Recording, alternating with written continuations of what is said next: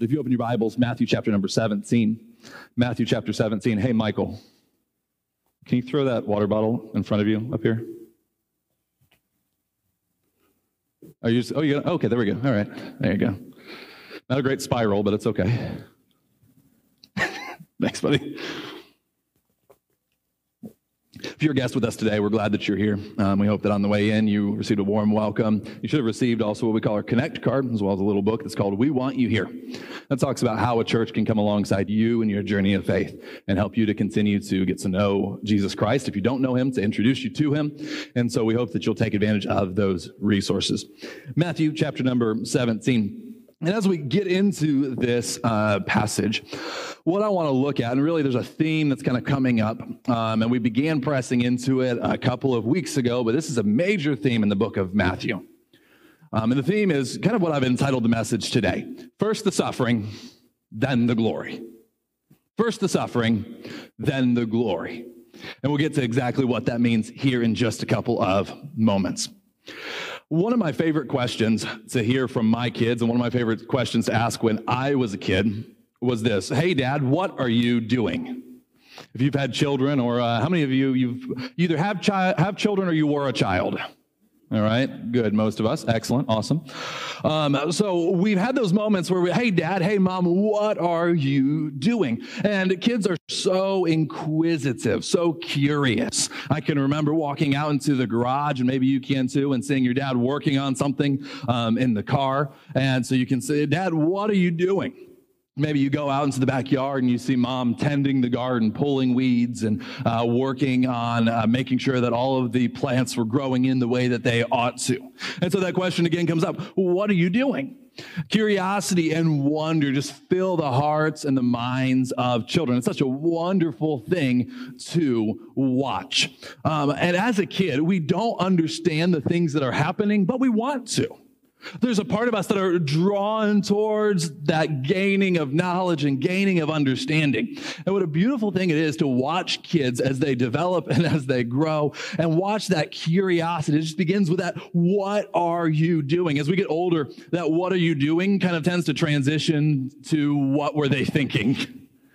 We probably ask that question a little bit more often. Just this morning, if you didn't notice, it's foggy outside. I don't know if you picked up on that or not. And so we were driving in this morning, and my girls were asking all kinds of questions about the fog and where does fog come from and why does fog exist? And, to be honest, questions that I was just kind of like, okay, I don't know a whole lot about this subject. And so I'm just telling what little information I do know. And as we were going, they were asking questions like, how do you see other cars when they're coming? And so I gave the answer. Cars are supposed to have their headlights on, right? When you're driving in fog, you turn your headlights on so you can see each other and they can see you. And so we turn our headlights on. The words don't even come out of my mouth. And a car is coming in the other lane, going over the speed limit with no headlights on. Anybody else experience something like that this morning? And you just, what were they thinking? What were they thinking? With kids, often we express these things. Maybe you've been at a playground. And the kids, if they're young enough, they think the mulch is the Midwestern equivalent of a sandbox. And so they begin to gather the mulch together, and they begin to make their little castles out of wood chips. And then they pick them up over their head, and then they drop. And you're just going, why would you do that? They come over you, and they've got dirt in their eyes, and they did it to themselves. What were you thinking? Or maybe you leave them alone at the dinner table for just a couple of moments.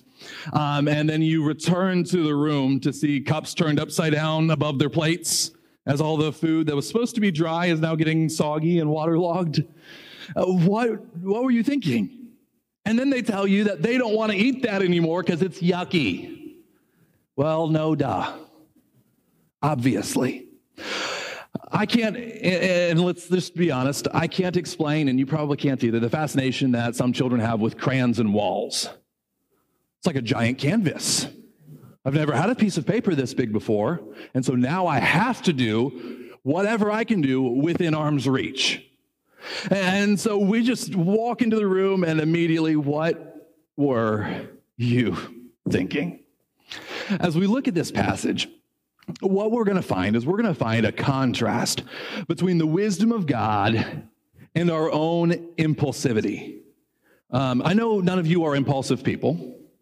None of you. Oftentimes when we do the things that we look back on and we say, what was I thinking? It's due to that impulsive nature. We want to react and we want to respond. And what we're going to see in Matthew chapter 17 is we're going to see the way that Jesus goes about and responds and the way that Peter responds to what Jesus is doing. And so we're going to compare and we're going to contrast a little bit of these things that happen as Jesus does one of the most incredible things, in my opinion, that he did in his time on this earth. So let's begin looking at chapter 17 and verse number 1. I just want to read the first verse and then look into this for just a minute. It says this, and after 6 days, Jesus took with him Peter and James and John, his brother, and led them up a high mountain by themselves. And so this is a fascinating thing that's going on here, right? Matthew doesn't often give a transition that's quite like this one. When we read through Matthew, what we see is after a time or after a little while or and then Jesus. But at the beginning of chapter 17, what do we see? We see the phrase, after 6 days. So this is very specific. So there's a specific amount of time. 6 days after what? Ought to be kind of our question. What happened 6 days before? Well, 6 days before, we see chapter number 16. Beginning in verse 21, the Bible teaches us that from that time, Jesus began to show his disciples that he must go to Jerusalem and suffer many things from the elders and chief priests and scribes, and be killed, and on the third day be raised. And Peter responds here impulsively, because that's what he does. And he gets up and he says, far be it from you, Lord, this shall never happen to you. But he turned and said, get behind me, Satan. You're a hindrance to me. You're not setting your mind on things of God, but on things of man. And then Jesus goes on and he says, take up your cross, follow after me. And so we see in these verses 6 days later. And can you imagine you're a follower of Jesus, and they've been following Jesus for likely coming up on a couple of years now, following after Jesus, spending day by day, spending time with him. So just picture all of this that's taking place. Spending time with Jesus day after day. And then Jesus comes and Jesus says, oh, by the way, we're going to go to Jerusalem, which is a normal thing. We go to Jerusalem at least once a year, if not more often. But when we go to Jerusalem, this time it's going to be a little different because I'm going to be arrested and killed. So there's that. Just giving you a heads up. Wait, what? And then for 6 days of this, they're stewing, and they're worrying, and they're wondering, and they're curious about. Have you ever had that thing that's just on your mind? You know that test is coming up. Or you know that performance review at work is coming up, and you just, for a few days, maybe you know the boss is going to be in the regional, not the local boss, the regional boss. He's going to be coming in, he's going to be inspecting, and they want to see what's going on. And so, man, those days ahead of it just kind of feels like there's a weight on you.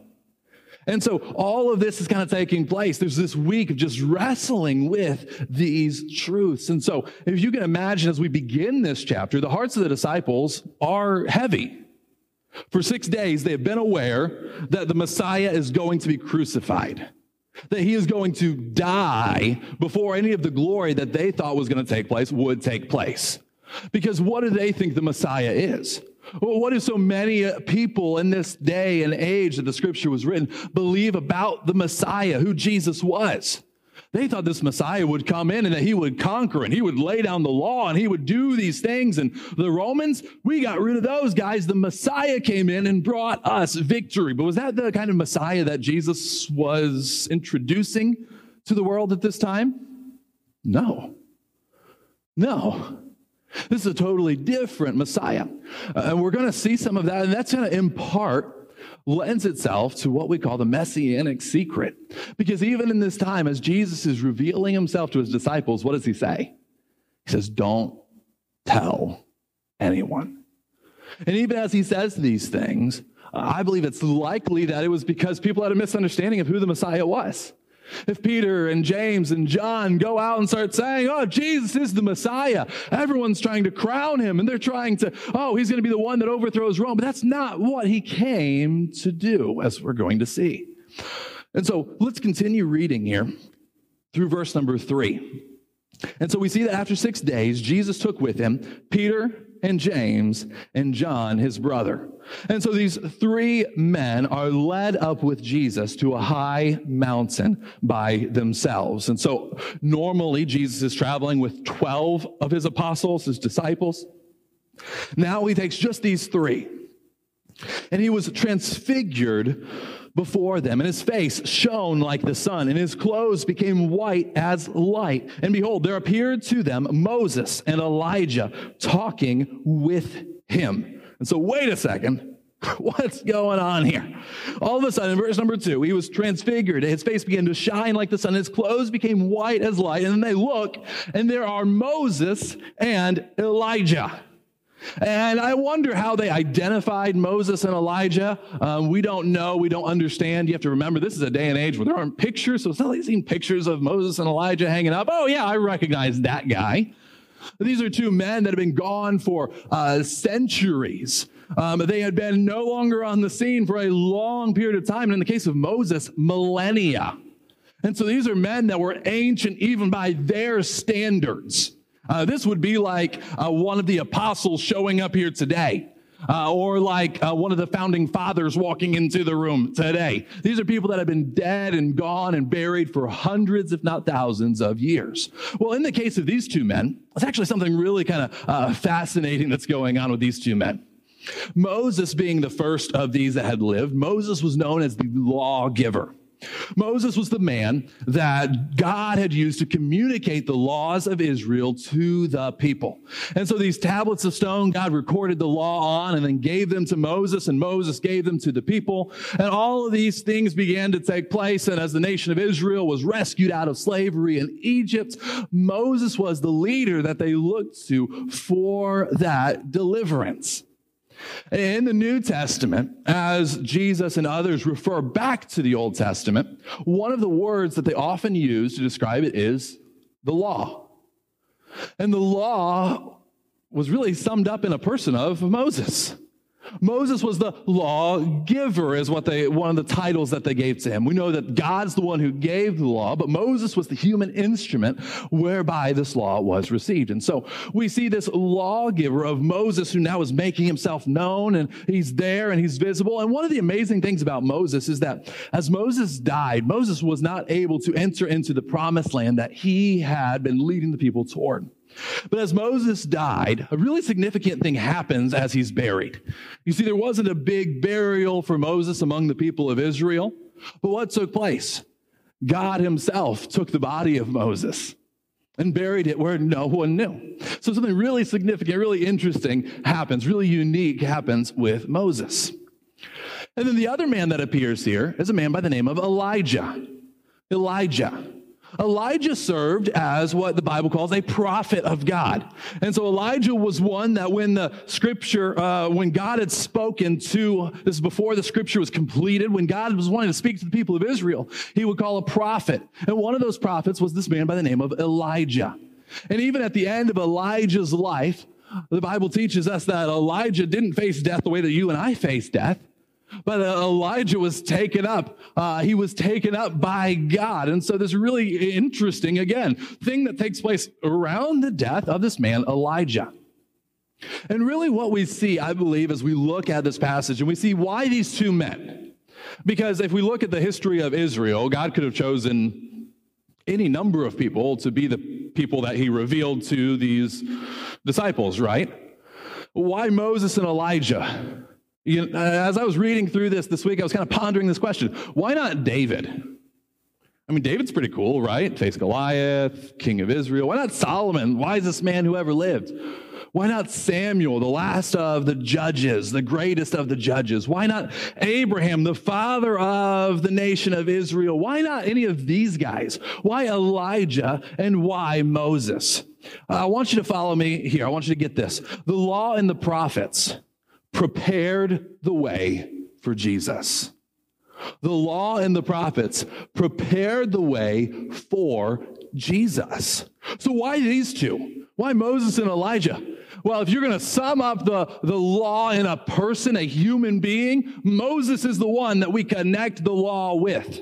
And then when we look at the ministry of the prophets, the people who would speak God's word even in difficult days, those prophets were the greatest of those over and over and over again among the people of Israel was Elijah.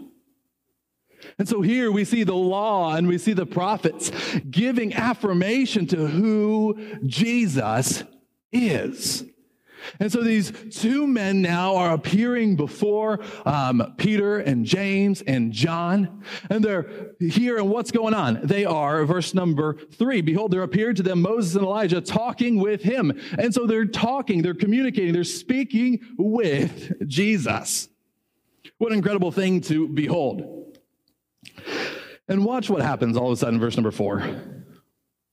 Peter said to Jesus, because of course he did. Right? Would it even be a story of Jesus and his followers if Peter didn't have to open up his mouth? So Peter, of course, being Peter, gets up and says, Lord, it's good that we are here. It's a weird place to start. If you wish, I will make 3 tents here, one for you, one for Moses, one for Elijah.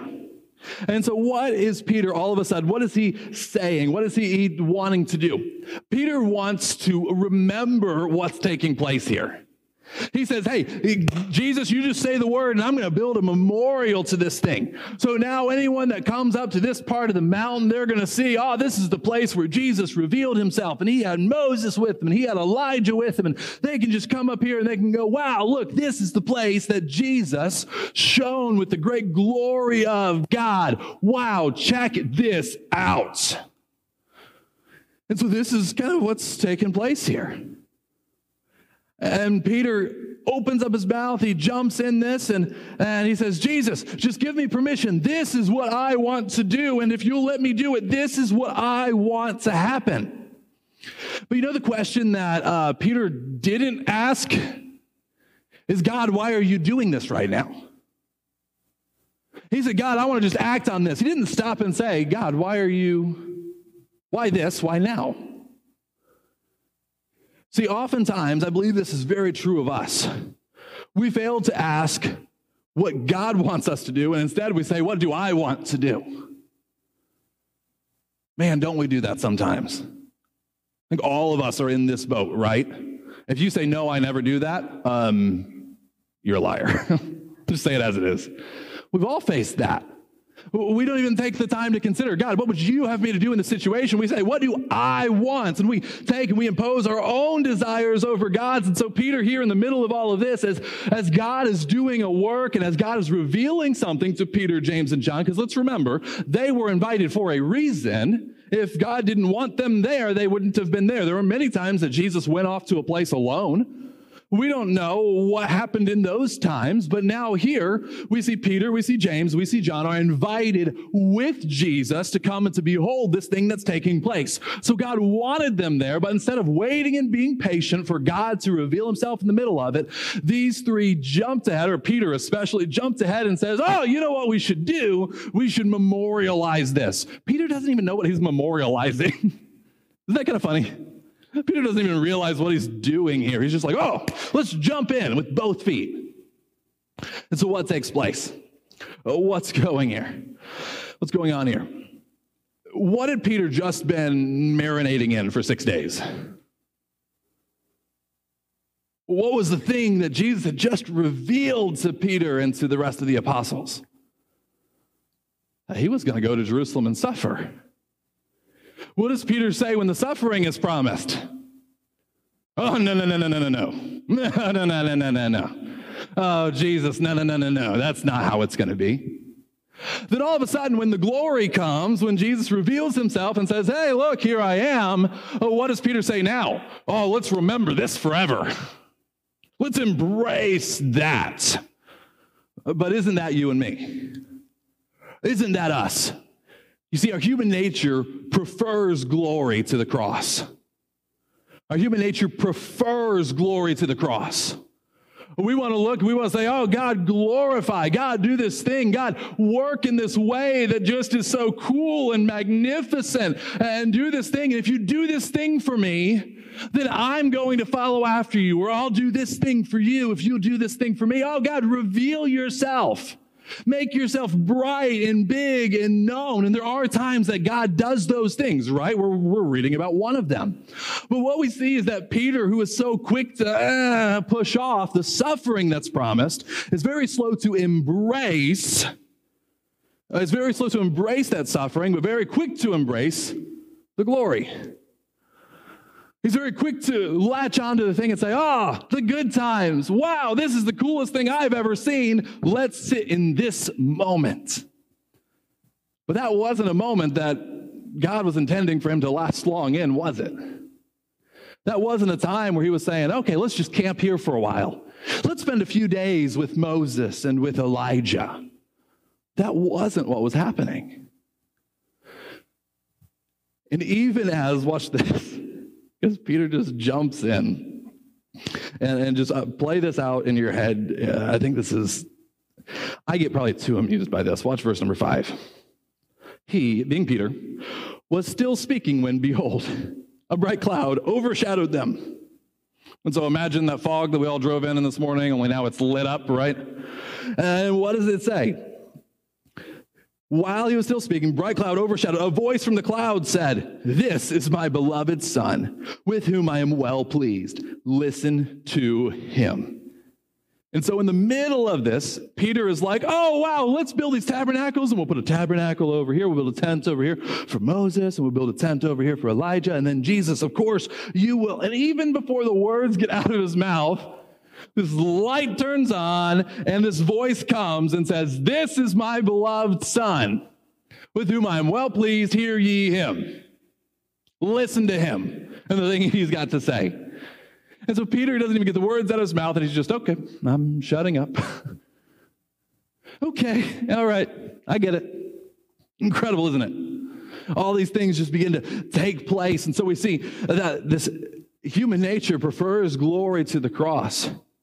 But even in the middle of all of this, Jesus understood that true glory would only come after the cross. First the suffering, then the glory. See, in God's economy, there is no glory without suffering. There's no glory without hardships. You can't separate those two things. We can't say, all I want is the mountaintops. You see, mountaintops come with valleys attached.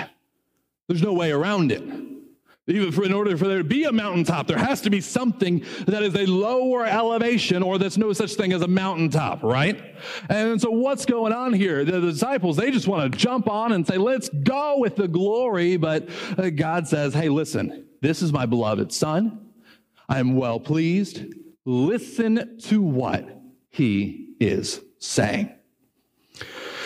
Verse number 6. When the disciples heard this, they fell on their faces and were terrified. And so I think that's a natural response. A voice from heaven shows up. The area around you is illuminated. Natural response, fall on your face, be afraid. Be afraid. And I love this because the voice from God just said what? The last thing they said was this. The last thing he said was, listen to him, right? And what's the first thing out of Jesus' mouth in verse 7? Jesus came and touched them, saying, rise and have no fear. Rise and have no fear. And when they lifted up their eyes, they saw no one but Jesus only. See, when I was reading through this phrase, I read through that phrase, probably dozens of times, just sat there looking, rise, have no fear. Rise, have no fear. Rise, have no fear. It's incredible. This is the first words out of Jesus' mouth after God says, this is my beloved Son, listen to him. Now, surely he meant a broad range of things, all the teachings that he's giving, the things that he's telling them. Absolutely, I believe that here God is saying, follow the things he has to say. But I think it's significant that the first words out of Jesus' mouth, as soon as God says, listen to him, is this, rise, have no fear. Because what was coming in the days ahead for the disciples? What emotion were they about to be experiencing a lot of? Fear, right? Because Jesus, their leader, was about to be taken to the cross and crucified. And if the guy you followed and believed was the Messiah and were willing to risk everything for gets executed by the governmental authorities, how are you feeling? Afraid, hopefully. Afraid if you're smart. Now Jesus comes and he says, rise, have no fear. Why could Jesus get up and utter those words? Why could Jesus come to them and say, hey, don't have any fear? Who were they looking at? When they looked up, what do they see? They see no one but Jesus only. See, in the days ahead, who did they have to cling on to? Who did they have to trust in, to rely on, to depend on? I think it'd be very safe to say that the answer there was Jesus only. How do we face fearful days? Jesus only. Jesus only. How do we endure the cross? How do we go about actually enduring the suffering that God says is going to come our way? How do we walk through those difficult days? How do we go through knowing that the cross is coming and suffering is going to be coming and it's going to be on our doorsteps? How do we endure those times? Jesus only. Jesus only. Remember what Jesus said in Matthew chapter number 5? He promises in the Sermon on the Mount, the introduction to the Sermon on the Mount, Matthew chapter number 5. He goes through what's called the Beatitudes. And one of those that he says, blessed or happy are those who are persecuted for righteousness' sake, for theirs is the kingdom of heaven. How do we go through and endure persecution, even when it's persecution for doing good? How do we walk through those days? Jesus only. Jesus only. You know what? The suffering and the hardships and the trials that you endure may not pay off in this lifetime. You may never see a resolution to them here. So then how do we walk through? Jesus only. See, Jesus knew and understood that true glory would only come after the cross. And even after the cross, before they realized that he had come again, he was risen again, he was their only hope. They were afraid. They didn't see that. They didn't understand that. But the moment that he appeared to them, the moment that he showed himself to them that he was alive, wait a second, that changes everything. Now a light bulb comes on in their minds and they get that he is the one that allows them to rise and to not be afraid any longer. Watch with me, verse number 9. As they were coming down the mountain, Jesus commanded them. So once again, this is, I believe, the third time in the book of Matthew, he says this, tell no one the vision until the Son of Man is raised from the dead. Don't tell anybody. And as he says this to them, I think it's a fascinating exchange right here, verse 10. The disciples asked him, then why do the scribes say that first Elijah must come? And so, wait a second. Jesus, we're not supposed to tell anybody, but the scribes, they're going around, they're teaching and they're telling people that Elijah has to come before the Messiah. So if Jesus is the Messiah, and now we've seen Elijah, so now we can say, well, Elijah did come, right? This is what you meant. This is what the scriptures meant. And so now we can go and we can tell everybody Elijah came. So why don't you want us to tell people? Because now they'll accept you. They'll believe that you are this Messiah. And he answered, Elijah does come and will restore all things. But I tell you, verse 12, that Elijah has already come. They did not recognize him, but did to him whatever they pleased. And so wait a second. They just saw Elijah. Did they watch Elijah suffer or anything? Did they watch Elijah endure or anything? He was just there on the mountain with them, and it was just for a short period of time, but I think if something like that had happened, they would have probably said something, right? So what? Wait a second, Jesus, what are you talking about? Watch. So also the Son of Man will certainly suffer at their hands. Then the disciples understood that he was speaking to them of John the Baptist. Wait a second. Hold on a minute. You're telling me These disciples are asking, you're telling me that this promise was already taken care of and we didn't even realize that this promise was fulfilled? You see, as they were looking around for Elijah, they were totally missing what was actually happening right in front of their faces. And I want you to catch this with me. God is working even when we don't see it. God is working even when we don't see it. And I might even go as far as to say, God is working especially when we don't see it. Oftentimes, we want to be able to know, God, you're doing something. I can see how you're playing out and how it's going from point A to point B to point C, and I see how you're doing this thing. If that's how you think God works, can I just kind of like burst this bubble really quick? It's not. When God is doing his best work, you probably either have no idea or you're very confused about how he is doing it. That's often when God does his best work. It's a time where we look around and say, God, where are you right now?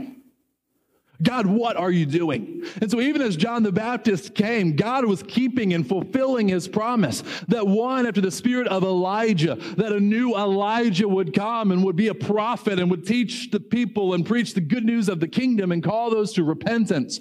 And so God is doing these things through John, but these disciples totally missed it. They totally missed it because they're looking around and they say, God, where was Elijah for all of this? God, where was he? Because he was supposed to come and he was supposed to reveal himself to us. And the scribes, they're sitting around saying that you can't be the Messiah because Elijah had to come, and then it dawns on them. Oh, Elijah has come already. And they understand it finally to be John the Baptist, the one who had come and the one who had gone before the Messiah. Even as we look at these things taking place, it's easy for us to be transfixed on the magnitude of the glory that Jesus demonstrated on this mountain. And certainly, I believe that we should. We should look at this Mount of Transfiguration, as it's often called, and we should look and we should say, God, wow, you demonstrated who you were. You revealed your glory placed on Jesus. Wow, what a day. Wow, what an event. And we ought to look at that and we ought to worship and we ought to say, God, that's an incredible thing because it is. But at the end of the day, you know why I believe God allowed them to see these things? Because he says, hey, listen, you need an anchor for what's coming next. Immediately after, what does he say? He says, hey, remember, this whole story's bookended. I'm going to suffer and die with I'm going to suffer and die and be raised again. So right here in the middle, there's this demonstration that these three are able to hang on to because the difficult days are coming. The hard days are coming. The days are coming when they want to be fearful. They want to be anxious. They want to be scared, and they want to run away from the problems that they're facing. But he says, hey, listen, don't have any fear. Don't have any fear. Rise, have no fear. And when we get up and we have no fear, who's the one that gives us the ability to go on fearlessly? Jesus only. There's no one else that you can look to. There's no one else that's able to withstand. Listen, people are going to disappoint you and let you down. People are going to fail you. Your job is going to let you down. The economy, hey, listen, there have been plenty of people who have trusted in the economy to do its thing, and how has that worked out? For many, not so well, right? We depend on all of these different status and external things, but they don't satisfy. You know who does? Jesus only. Jesus only. He's the one that we have hope in. He's the one that we have life in. He's the one that gives us this joy and gives us the ability to persevere even in the darkest day. We love it when God reveals himself. We want him to shine, to do this thing that's just going to leave us in awe and say, God, obviously you were working and I had no way to look around that and to avoid that. But then when we ask him to step back into the box, we've been keeping him inside and we say, God, listen, suffering, if that's the way that you have for me, I'm going to take a different route. But difficult days are going to come. And here's what I want you to grasp, if nothing else. Here's what I want you to grasp this morning. God's plans are always better than yours. God's plans are always better than yours. Think with me about the story that we just read. Peter and James and John, they're watching Jesus transfigured, and they're like, Jesus, if you would just show this to all of Israel, they'd believe. They would turn to you, Jesus, oh, you're the Messiah. Can't you just come in with a sword, and can't you just come in and bring your glory and establish your kingdom? Lord, isn't this the thing that you have wanted to do? And this is what we've been waiting for. But understand that there's no gospel in that. What's the gospel? The gospel is the good news of Jesus' death, burial, and resurrection on our behalf.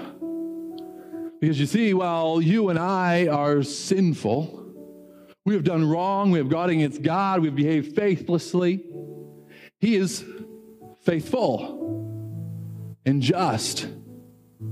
And if we will put our faith in Jesus Christ alone, He'll forgive us our sins and cleanse us from all unrighteousness. What a beautiful promise this is found in the Word of God. But as we look to Jesus, as we see the way that He's working, I don't think if any of us were there in the first century as this is playing out, we would have looked at the cross and been like, yeah, that's a great plan, God. No, the disciples didn't do that. Why would we? The followers of Jesus in the first century, the crowds, they didn't think it was a good idea. Why would we get that impression? And yet here we find ourselves today, many of us in this room have a profession of that same faith in Jesus Christ. What a beautiful thing. But we understand that the profession of the faith that we have in Jesus Christ only comes on the other side of the cross. Without the cross, there is no Christianity. Without the cross, there is no salvation. Without the cross, there is no gospel. There is no reconciliation between us and God. It doesn't exist without the cross. And you see, if God is willing and if He understands what's necessary for your salvation and for mine, and He says, I'm not going to do it your way. We want to trust God for our salvation. And when it comes to the daily decisions of our life, we want to say, you know what? I could do it better. Really? Really? But isn't that us? Don't we all the time, we say, God, man, if only you would just answer this prayer the exact way that I want you to answer it. If only you would do, I got a 10-step plan for you to follow, and this is going to make my life great. Here it is. I would like to submit this to you. Really? How's that living by faith? How is that trusting in a God who knows more than we do? We take God and we want to transform Him into our puppet to do things the way that we want Him to do. And we want to say, God, jump. And we want God to say, how high? No. God works in ways that you and I don't understand, will not understand. And that's a good thing. Because at the end of the day, that's what gives us the gospel that we can put our faith in. The one that we can trust in. The way that we can be made whole.